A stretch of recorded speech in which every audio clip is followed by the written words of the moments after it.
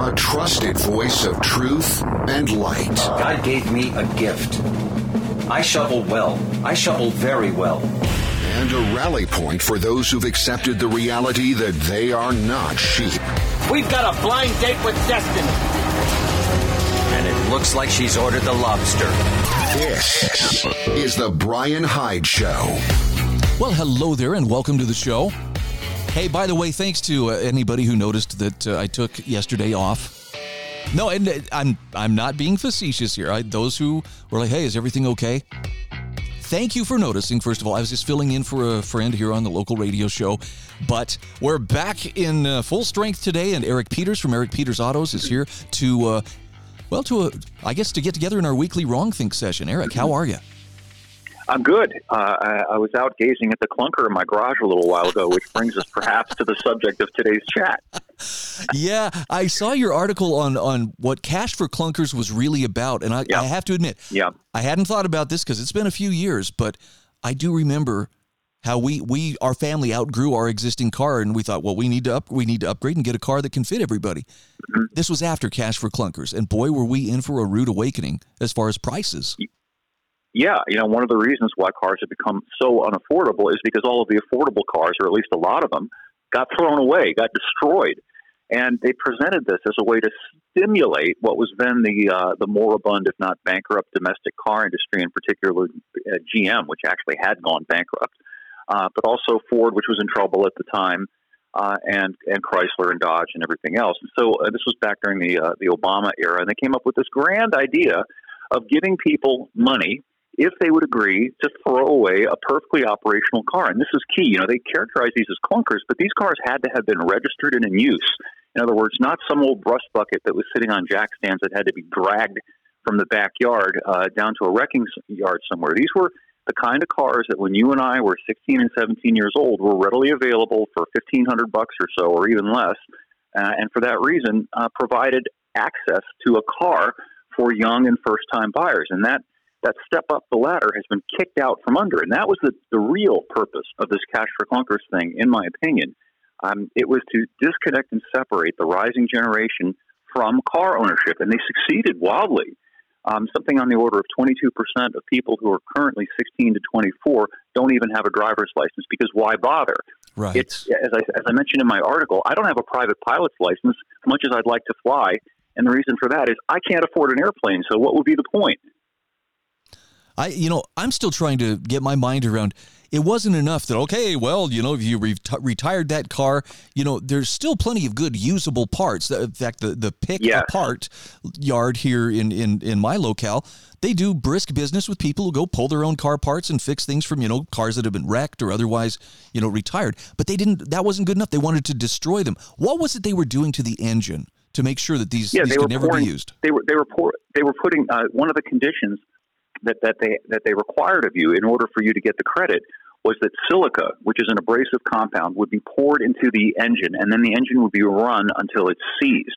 In other words, the object was to destroy the engine. And the same with the transmission. They destroyed, not just recycled, destroyed all the operational parts, so that not only was the car destroyed, but as you say, people who maybe needed a replacement good used engine that they could afford, that they could go to a wrecking yard and, hey, I'll buy that, put it in my car, and now my car is good to go for another 10 years.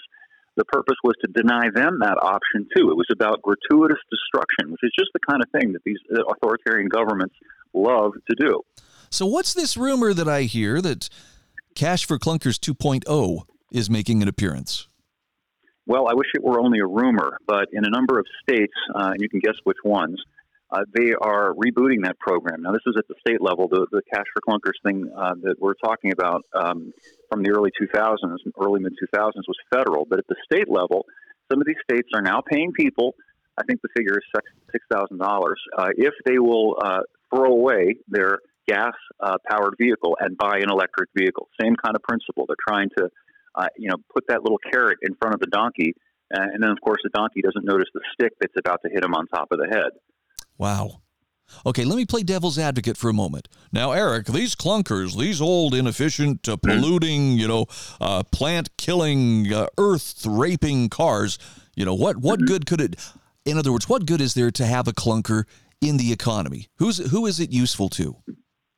Well, let's see. There are many facets to this. Who's it useful to? How about the person who can't afford to spend the close to $50,000 it now costs to buy the average new car? Let's start with that. And the second thing is, let's define what we're talking about. Pollution and clunkers. Do these things actually pollute? And if so, is it meaningful? And the answer is, generally speaking, no. The public has been led to believe that that gas engines that are being made now and that have been made since the early 2000s somehow emit lots of pollution. And part of the way they've succeeded in doing that is to redefine pollution to encompass carbon dioxide. Carbon dioxide is a gas that has nothing to do with pollution. Maybe it has something to do with climate change if you buy into that, but it's got nothing at all to do with pollution.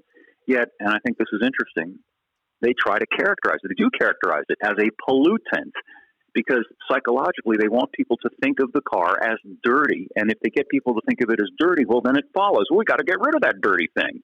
Yep. For the same reason, they stopped talking about CO2, and now they use the word carbon. And that's not accidental. They use carbon because the average person hears carbon, and what do they think about? They think about like the dirty carbon that smudges their hands and smudges their clothes after they've been handling, say, a pencil with a lead in it, right? Right. That's not accidental. Wow. Well, my wife and I had to purchase a used car, at the beginning of 2022. Which was coincidentally like the worst time ever to go shopping for a car. Yeah. But that's what we had to do. And, I've hoped, as my kids especially have gotten older and started getting their driver's licenses, my last two at home are now both, right there at that point. One has his license and his own clunker, thankfully. But, my daughter, she's in the position, she'll be needing a vehicle. My goodness, it's not getting better. No, it's getting much worse. They've priced kids out of the market, and they've done it not just by pricing them out of cars, but insurance, of course, has gotten to be much more prohibitively expensive for the same reason, because the cars that are out there are more expensive, and because they're more expensive, most people can't afford to pay cash for them, can they? Particularly a kid. So now you're talking about financing a car, and if you finance a car, then you have to pay full liability coverage insurance, and that typically costs a lot more than a basic, bare-bones, state mandatory minimum policy on a quote-unquote clunker. I just love it when government interferes with the free market and helps us, wink, wink, It just makes my life so much better. But it's worse than that. It's not just as it was in the past when we were talking about various rent-seeking and grift scams. I think what's evident now is the maliciousness. I harp on that because I think it's there. I mean, they're actively trying to hurt us. It's not just that they're trying to enrich themselves and line their pockets. They are purposefully trying to impose harms on people because they despise us.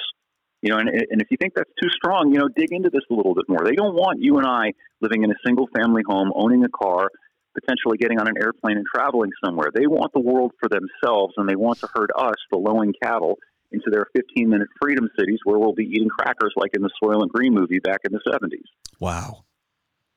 Well, just remember, if whatever the government official title is for a policy, under today's rules, it usually means exactly the opposite. Absolutely. It means exactly the opposite. I published an article earlier today that people listening might be interested in that gets into this a little bit. And the article talks about how EV adoption may be slowing, as if you're going to the orphanage to pick up a kid that you want, right?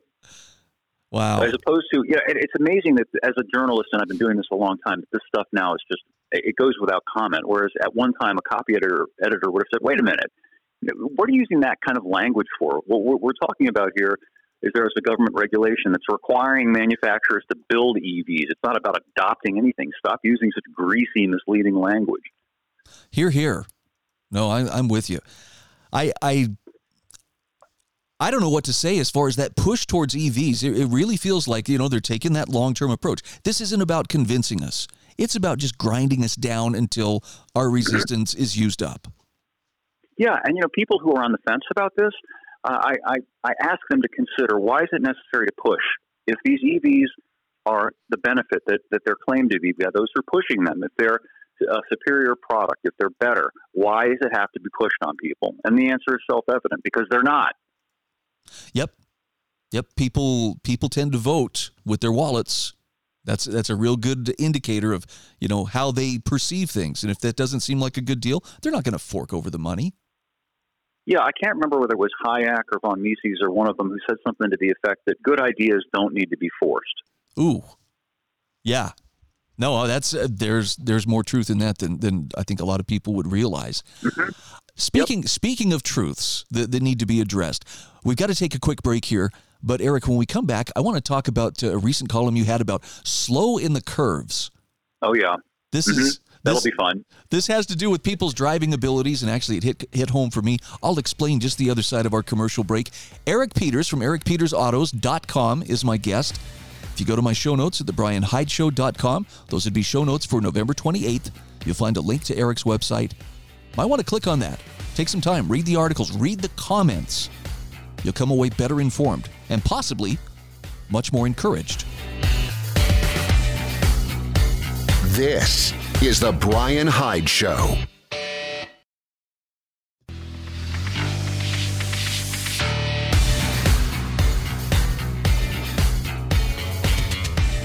This is the Bryan Hyde Show.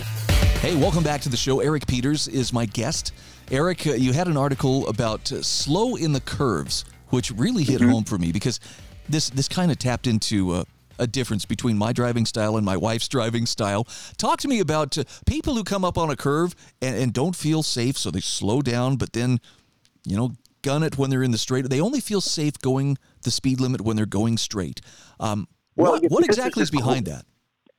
Well, there's a great and growing disparity between the capability of modern cars and the ability of the typical driver to drive. So on the one hand, you get into any modern car, it really doesn't matter what it is, what type of car it is, who makes it. They feel perfectly safe and stable going 80 miles an hour down a straight road, don't they? You've driven them, I've driven them, we've all driven them. Doesn't feel precarious at all.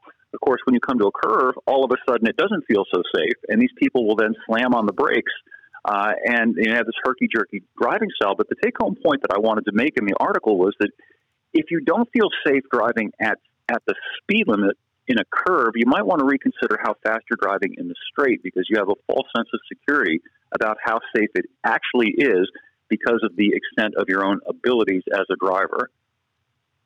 No, that makes sense. And look, I don't want to sound like I'm a really evil person, but to me, the most dangerous and frustrating people on the road are the slow, indecisive drivers, who, for instance, slow on a freeway on-ramp rather than trying to match speed and merge. I don't think they realize that. I'm just being cautious, but they don't realize the danger they're creating for other people. Well, I'll raise you. I think there's the aggressive but inept driver. And I was prompted to write the article because I had an experience, one of many, the day before I wrote the article, where I was driving on the straight road that leads to the mountain, which is a series of switchbacks that takes you down into downtown. Anyway, I had this guy in a new truck right on the bumper of my old truck, right on my bumper. Couldn't get this guy to back off, and he's driving very aggressively and very fast. We come to the curves, he's gone because he can't keep up with me in my 22-year-old truck, because I know how to drive and he doesn't. And, it doesn't occur to these people that maybe they ought to slow down and have some respect for their own limitations, or at least learn how to drive before they start driving fast. No, I would agree. So let's talk for a moment about acquiring those good driving skills. Not everybody has the chance to go to, was it Bondurant, school to learn how to drive, but where can a person reasonably pick up the kind of skills that would translate into, being a better, more safe and competent driver? Well, it's gotten much harder, hasn't it? Because we were almost forced to acquire them, weren't we? When we were kids, we got a clunker, didn't we? Without any advanced safety technology. And typically it had a manual transmission. It certainly didn't have anti-lock brakes or stability control. And so we had to learn how to control it, didn't we? Oh, yeah. We learned how to deal with wet and snow. We learned not to tailgate because you realized back in those days, if you did and the car ahead of you were to brake, you're going to eat his bumper and it's going to be all your fault. So people had more respect for physics, even if they didn't really understand them. And they drove within their limits until their limits got higher. Nowadays, the cars feel so safe. They're encouraging people to be less skilled. They're transferring all of the responsibility for controlling the car onto technology, and that has created this this herd of passive people who sit and peck at their cell phones or the cell phone that's built into the dash of the car, the LCD touchscreen. And as you say, they're not in the game. They're not paying attention. So you almost have to be very active and wanting to acquire those skills. As a parent, you can teach your kid. You take your kid out to a parking lot, teach them how to drive, or even pay for them to go to a school where they teach driving control. It's worth it. It costs a couple $1,000, but if it saves you a totaled car or a dead kid, it's money well spent. Beautiful. Okay, so on that vein, here's something that I'm facing right now. My daughter has passed her written driving test. She just needs to go take the skills test. She needs practice parking. And I mean angle parking, perpendicular parking, parallel parking. Any ideas on a good way to get those skills down? I'm working with her, but I am open to anything you could share with me that might help expedite that process. Here's the way to do that. Find yourself an empty parking lot. Church parking lots are good, and most of the time the church will be fine with doing this. I did this with my niece.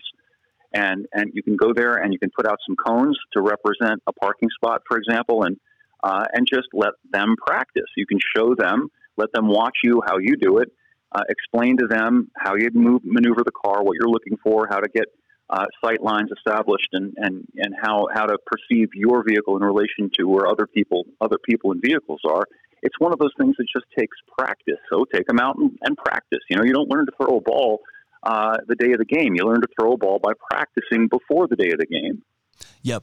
And look, I have to admit, it's been 40 years or more since I got my license, and I may have forgotten that is one of the tougher things, especially learning to parallel park. I do recall that. That was not something that was just intuitive. Now, since then, basic geometry, learning how to use mirrors and angles, I can estimate it pretty good. But man, my poor daughter, it's the simple, even angle parking. She is just like it mentally that really intimidates her. Well, it's really, I think, predominantly about acquiring a sense of spatial relationships, and that's something that's experiential. You have to do it to get good at it, and everything else as well. I took my niece last summer to the church parking lot down the road. I happened to have a Mazda Miata that week, and she learned how to drive a stick using that Miata. And at first, she was very hesitant and very timid, and was afraid that she was going to stall the car. And I used the parking brake to kind of help her, so she wouldn't have to worry about the car rolling back, for example.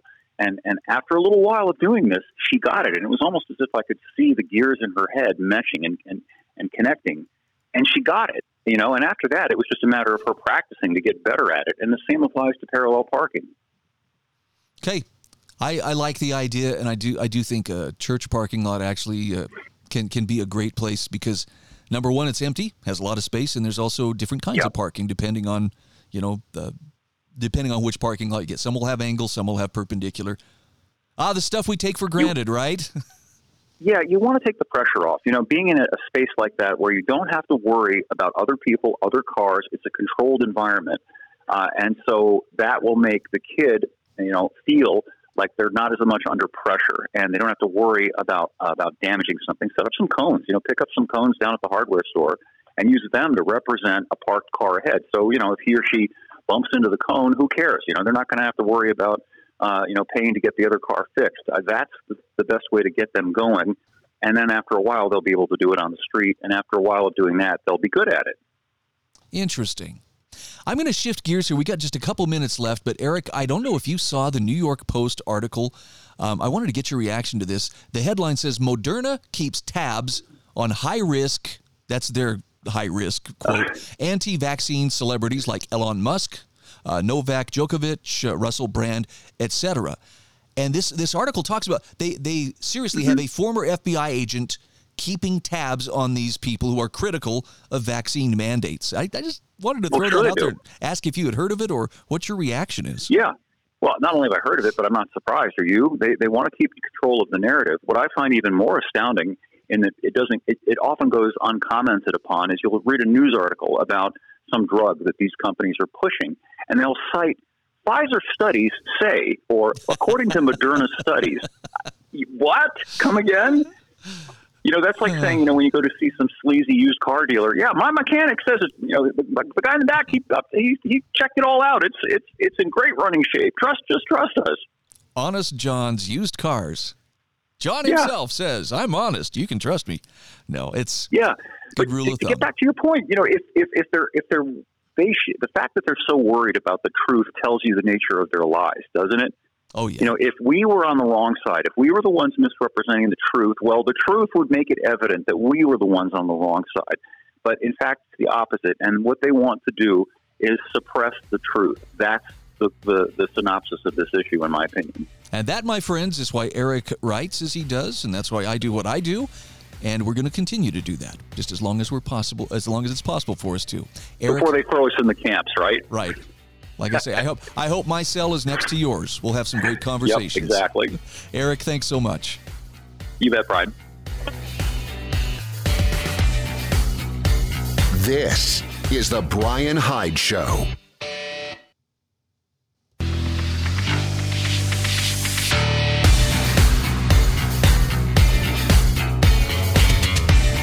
This is the Bryan Hyde Show.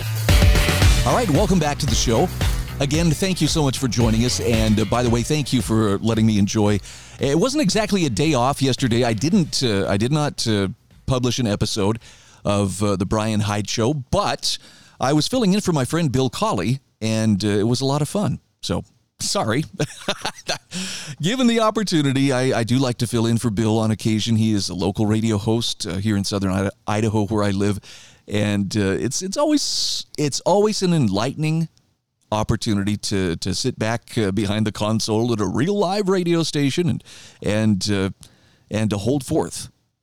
But I'm glad to be back here, and there's still some more great stuff to talk about. Following up after our chat with Eric Peters, you hear the term gaslight a lot today. I mean, this is very common. You're gaslighting me, man. And I think most of us understand when you're being gaslit, you're being lied to. I think the best illustration I ever saw for this was someone says, hey, what does it mean to be gaslit? And the demonstration was, I already told you what it means to be gaslit. No, you didn't. I just asked you what it means. I already told you. No, you didn't. You're lying. But you didn't tell me. You're crazy. That's how you gaslight somebody. It's, messing with their mind, trying to make them doubt what is real versus what isn't. Got a great article here from John F. Noggle, and this was published on the Brownstone Institute's website. And he talks about this 1994 movie, Gaslight, starring Charles Boyer and Ingrid Bergman, and likens it to counseling a gaslit nation. I thought you would like this. In this case, Reverend John F. Noggle writes, in 1944, the truly remarkable movie, Gaslight, starring Charles Boyer and Ingrid Bergman, was released to theaters to great success and acclaim. Its plot centers around a woman who is being manipulated by her husband to believe that she is becoming insane, even to the point where he uses her observation of the gaslights dimming in their home as proof of her hallucinations or false memories. Now, so impactful was this movie that it gave birth to the term gaslighting, which, and here's an official definition, is a form of psychological abuse where a person causes someone to question their sanity, memories, or perception of reality. People who experience gaslighting may feel confused, anxious, or unable to trust themselves. So it's one of the principal forms of abuse that a victim experiences at the hands of a malignant narcissist. Gaslight depicts this abuse vividly, as the wife's very real memories are used as proof against her that she's insane. And they actually have a link to the article, which you can find in my show notes at thebryanhydeshow.com. These will be the show notes for November 28th. You can click on this and see for yourself. And it's pretty eye-opening. I mean, as a kid, I watched this as a kid with my parents, and it was boring. I didn't understand. As an adult, I have a whole different slant on this. But the author here says the scene depicting narcissistic abuse came to mind as Google's no doubt maliciously programmed algorithm decided that I needed to see the following headline. This is from Fortune. Americans are upset about surviving a pandemic and paying for the privilege. They want these prices to be back where they were. I bet that's a take you haven't heard yet. Most Americans, says Lisa Cook of the Federal Reserve, she says they're not just looking for disinflation, they're looking for deflation. Now, the article itself includes a parade of experts subtly saying that people are crazy for thinking there's even a problem at all. Yeah, that sounds about right. For instance, here's a snippet from the article. Quote, even for people whose incomes have kept pace with prices, research has long found that people hate inflation more intently than its economic impact would suggest. Most people do not expect their pay to keep up with rising prices. Even if it does, the higher pay may come with a time lag. They're obsessing over the fact that the prices they pay for things that are very salient, gas, food, grocery store prices, rent, those things still seem elevated even though they're not increasing as rapidly as they were, Hirschbein said. End quote. Yeah. I mean, it's all probably just my imagination. That my son had to fork out $300 in gas, which, by the way, came out of his own pocket as a high school senior. That's for 1 month of being able to drive himself to and from work and take himself to and from his school events. I mean, don't get me wrong. It's wonderful. He's got his own car and can do that. $300 in a month. I don't know about you, but even as a kid, $300, as a high school student, that did not come easily. I feel his pain. So, since the abusiveness of the article in question is so very subtle, in this case, Reverend Noggle says, I thought it would be better to summarize it in the manner of a scene from Gaslight, as if those in power were speaking to America. And here's what he imagines they would say. Oh, America, if we could only get inside that brain of yours and understand what makes you do these crazy, twisted things. Do you not remember how terrified you were after we showed you those images from Bergamo and New York City? How you begged us, your betters, for safety? How we lovingly allowed you to stay home and order things to be delivered with government checks, which you cashed? How we brought you safely back into the world with our gift of muzzles and injections? The fact that you are even alive today is a credit to our brilliance and care for you. And all you can do is complain about the price of food and energy. How ungrateful. What a small price to pay for your survival. Your ingratitude shows itself even more by your demands that prices return to what they were in 2019. Do you not understand how dangerous and hurtful deflation is to us, your loving caretakers? After all we've done for you, you turn against us, your benefactors, and desire to bring us harm. You are monstrously insane, and we shall have you put away from the levers of power so that you may bring harm to yourself and us no more. You're lucky you even have jobs, and it's to our credit that we even allow that. End quote. Ha! I'd say he summarizes that pretty well. And so much of what we've gone through in these recent years is understandable as a form of societal-level narcissistic abuse.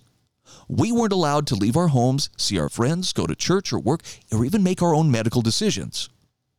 We were constantly told that those in power were to credit every time the scary numbers went down and that we were to blame every time the scary numbers went up. He says, I distinctly remember Governor Mike DeWine of Ohio lecturing his citizens as if it were their fault that he had to impose a mask mandate. You made me do this, baby, said the wife beater. President Biden's infamous, we've been patient, but our patience is wearing thin. That's a textbook example of narcissistic rage. And in this case, Reverend Noggle says, if I were counseling a victim of narcissistic abuse in my office or in the confessional, my immediate suggestion would be to break off contact as completely as possible as the relationship is unrecoverable. So how does a nation respond when the abusers are politicians from both parties and nearly the entirety of the administrative state and legacy media? What a powerful question to ask. How do you respond? But the very fact that you're listening to this program tells me you're probably one of those people who's thought about, how do I respond? In fact, you probably spend a good portion of your waking hours thinking about that or acting on that. I mean, I don't want to sound dramatic here, but I do pretty much spend, every waking minute plotting for how I will continue on with my life and continue on with, growing my tribe of family and community when all of this rotten political edifice finally collapses under the weight of its own corruption and rot. Yes, that doesn't sound very hopeful, but I'm telling you, I'm looking beyond the current system finally crumbling down, and I'm looking with anticipation to what comes next. In fact, I want to be one of the people who helps to build what comes next. And that's why I study the things that I study. That's why I share the ideals and the ideas that I share. I believe there are very sound principles and practices upon which human happiness is predicated. Freedom being one of the most important. In fact, it may be the most essential. You can have everything else, but if you don't have freedom, life sucks. Living in the most comfortable open-air prison, that you can possibly live in, that's not a very good consolation prize. And I don't care if that sounds radical to some, because I'm guessing at some level, in your heart, you understand that you were not born to live in chains, and you weren't born to be saddled and ridden about by some politician or some bureaucrat, whipping you every so often with their girt to try to, make you go faster. Nope. I'm a free man. You are a free individual. And the sooner we recognize that and are willing to claim it, and by the way, that doesn't have to be a violent thing. I mean, they'll portray, hey, you're not obeying. Are you threatening me? No, I'm doing something even more dangerous. Because see, now, just a head-on threat, I show up with a pitchfork or a torch or a gun, and all right, things are going to be done my way. They know how to meet that. That's what the state is best at. It's about using force, coercion, power. But you know what it can't cope with? The one thing it absolutely cannot overcome? When a person makes the choice to withdraw his or her consent. Yep, that's still in your power. Oh, sure, we'll fine you. That's great. We'll put you in jail. Great. You won't have my consent, though. And it will make them stew. There are ulcers being formed in bureaucratic bellies at this moment over the thought that someone, somewhere, is not obeying. This is the Bryan Hyde Show.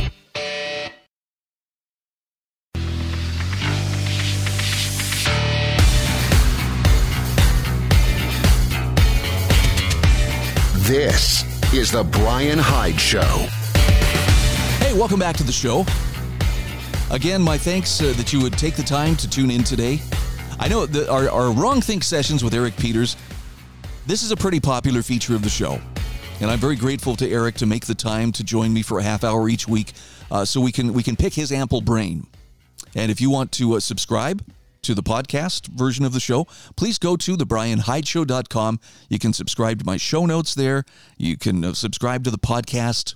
If you feel like this is actually bringing something to your life that is of value, well, I use the old phrase here that everybody should buy me a cup of coffee, but feel free to become a supporter of the show too. That is an option.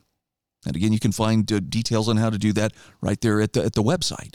So, do you need to find your happiness once more?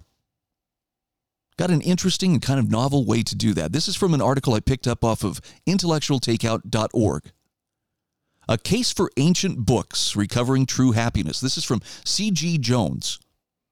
And he talks about how something important is missing from contemporary fiction and nonfiction. And so he says specifically, I think the majority of books today lack a sense of universality. In other words, ideas and perspectives that extend beyond the bounds of the society and culture in which they were written. Now, certainly, it's essential to read works that reflect our own society and culture. But isn't it equally important to consume material that transcends our own time? Now, that's a good question. So C.G. Jones says, I've been reading ancient texts that offer intellectual and spiritual springboards for reflection and meditation. Now, these include the Tao Te Ching by Lao Tzu, the basic writings by, I don't know if I'm going to say this name right, Zhuangzi, and the writings of Greek Stoics and Epicureans. Now, maybe you don't have these books sitting on your shelf, but here's the key. You could do it. You could, if you wanted. The reason you would want such books on your shelf is because, as C.G. Jones points out, these works offer philosophical perspectives that are not really discussed or considered anymore, given that so much of what we think about the world comes to us via television or social media. So we're hard-pressed to find someone accurately discussing the distinction between the Stoics and Epicureans outside of a college or university classroom. We're wading through societal waters that seem to put more value on social media posts and online engagement than on the truly important questions about our place in the universe. Now, there is a point at which we realize what these sophisticated modes of technology feed us cannot possibly sustain us philosophically, or spiritually. By the way, that's something that Robert Hutchins, who was the president of the University of Chicago, and Mortimer Adler recognized more than 70 years ago when they compiled the great books of Western civilization. It was for this very reason. They felt like we were experiencing a kind of philosophical, spiritual, and intellectual malnutrition. Each generation a little more starved than the one that came before it. Now, C.G. Jones says, we need more than the next political hot take. What we need, both personally and culturally, is a reflection upon the ancient writers. The writers and thinkers of the ancient past, had less distraction than we have today. And perhaps because of this, they were able to think more clearly and critically about the nature of human experience. In fact, he says, one ancient line that immediately comes to mind when I think about the society in which we live is this one. The mark of a moderate man is freedom from his own ideas. In other words, while there's something to be said for staying informed about the world, we don't have to have opinions about every issue. Despite this, freedom from personal ideas can scarcely be found in any form of contemporary writing. We in the United States have, in some ways, become a society of hyper-opinionated individuals who are tickled by the sensation of our own thoughts. Now, he says, here's an idea. These ancient writers from all different parts of the world seem to operate under the fundamental assumption that the key to a good life wasn't found in looking toward the material world. For instance, Aurelius was the emperor of Rome, but he was never fooled into believing that his rulership would lead to joy or happiness. Similarly, the writings of Lao Tzu don't suggest that we must vote for the right presidential candidate or make a certain amount of money or have the latest and greatest consumer product in order to be satisfied. But we've been duped into believing that these modern-day desires are the key to a good life. Can you see where that would be an error? So whether you're a student of the Bible or Greek epics or Eastern philosophies, there is so much to be gained from taking the time to read ancient texts. All of human history could be summed up in our effort to achieve our interpretation of happiness. And while it may make us feel good to have the latest technology, the newest car, or our dream job, those things ultimately cannot lead us to contentment. Lao Tzu, Aurelius, Jesus, Seneca, and Lucretius all understood this. Contentment can only be discovered when we seek a piece of eternity that does not come with the latest smartphone update or the next Supreme Court decision. Now he says, King Solomon's credited with writing that all is vanity in the book of Ecclesiastes. There's perhaps more truth in those 3 words than in much of contemporary writing. Now, of course, this is not to say there are no worthwhile books written today, but there is something universal and lasting that ancient texts offer you that can guide us through these turbulent times. And he says, I invite you, dear reader, to join me in a continued exploration of the oldest and wisest books. I know. It sounds like such a, well, it's a book, man. It's not even moving pictures or car chases or explosions. That would have been my reaction, not so many years ago. And it's not like you have to spend all of your time with a nose in an old book. I think it was C.S. Lewis who talked about the best thing about reading these old books and exposing our minds to these old ideas is that it transports us, at least temporarily, out of our time and out of our own mindset and into another person's mind in another time. And what you see as you read these things is you find they had their blind spots. But they also had some very amazing things to offer. And so I would encourage you, indulge that curiosity. Now, I got to tell you, the first time I ever read Plato, my head literally hurt. It gave me a headache. I was like, really? That's the first time reading a book ever made me, physically feel pain. Maybe it was just stressful, but, Plato was not that easy of a read initially. And this is true of other old texts. I mean, look, even people who read, the Constitution or the Declaration of Independence stumble and stammer. What the heck is that word? It sounds like a foreign language to us because we're just not acquainted with the ideas, the ideals, the various words. So if you want to break that trend of chronological snobbery that assumes that we know what's best because we're the latest generation, we have all the knowledge of everybody that came before us, that's great. But you think we're all that in a bag of chips. No, we're not. We have our blind spots, just as Aristotle had his blind spots. Brilliant guy. But part of his brilliance was he said, hey, we need slaves. Somebody's got to do the work while I'm doing the thinking. I mean, to him, that seemed like a pretty rational point of view. And there's a lot of things that he said. There's a lot of information and ideas that he fleshed out that are just brilliantly explained. Still doesn't make slavery right. So if he had that blind spot, certainly we have them as well. And 100 years from now, 500 years from now, 3,000 years from now, people will be looking at us and the decisions we made and the ideas that we held and saying, how could they be so blind? So it should promote a little bit of humility, perhaps some introspection, and a willingness to learn from the mistakes others have made and the ideas that didn't really pan out. Anyway, kudos to C.G. Jones and intellectualtakeout.org for making, I think, a really good case for why ancient books are one of the ways that you can recover true happiness. One other thing I'm going to share with you, this is the article of the day.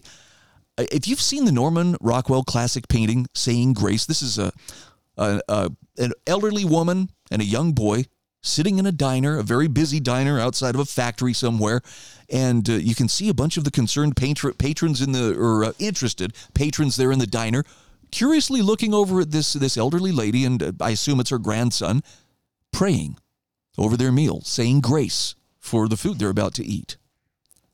Anthony Esselin gives some fascinating background to Rockwell's piece, as well as he describes the hope that we might find our way individually back to that level of thankfulness. In other words, the one that is less concerned with, well, are people going to think I'm weird if I thank God for the food that's in front of me? I got to give credit to my friend Joe Carey. Joe was Glenn Beck's chief of staff for quite some time. I had an opportunity to work with Joe a few years ago. And one thing that always impressed me was when we would go out to eat. And we traveled a lot, so we were often dining in restaurants. I don't care where it was. I don't care how calm or how noisy the restaurant was. One of the things I always respected about Joe was when the food was brought to our table or when we had our plates full at the buffet, Joe would always say, do you mind if we take a moment to return thanks? And it was never a big show. Everybody quiet so we can pray over our food. You know, that would have been showing off. But I really respected that he was willing to do it no matter where and when. And Anthony Esselin says we'd be better if we could get back to that mindset. This is the Bryan Hyde Show.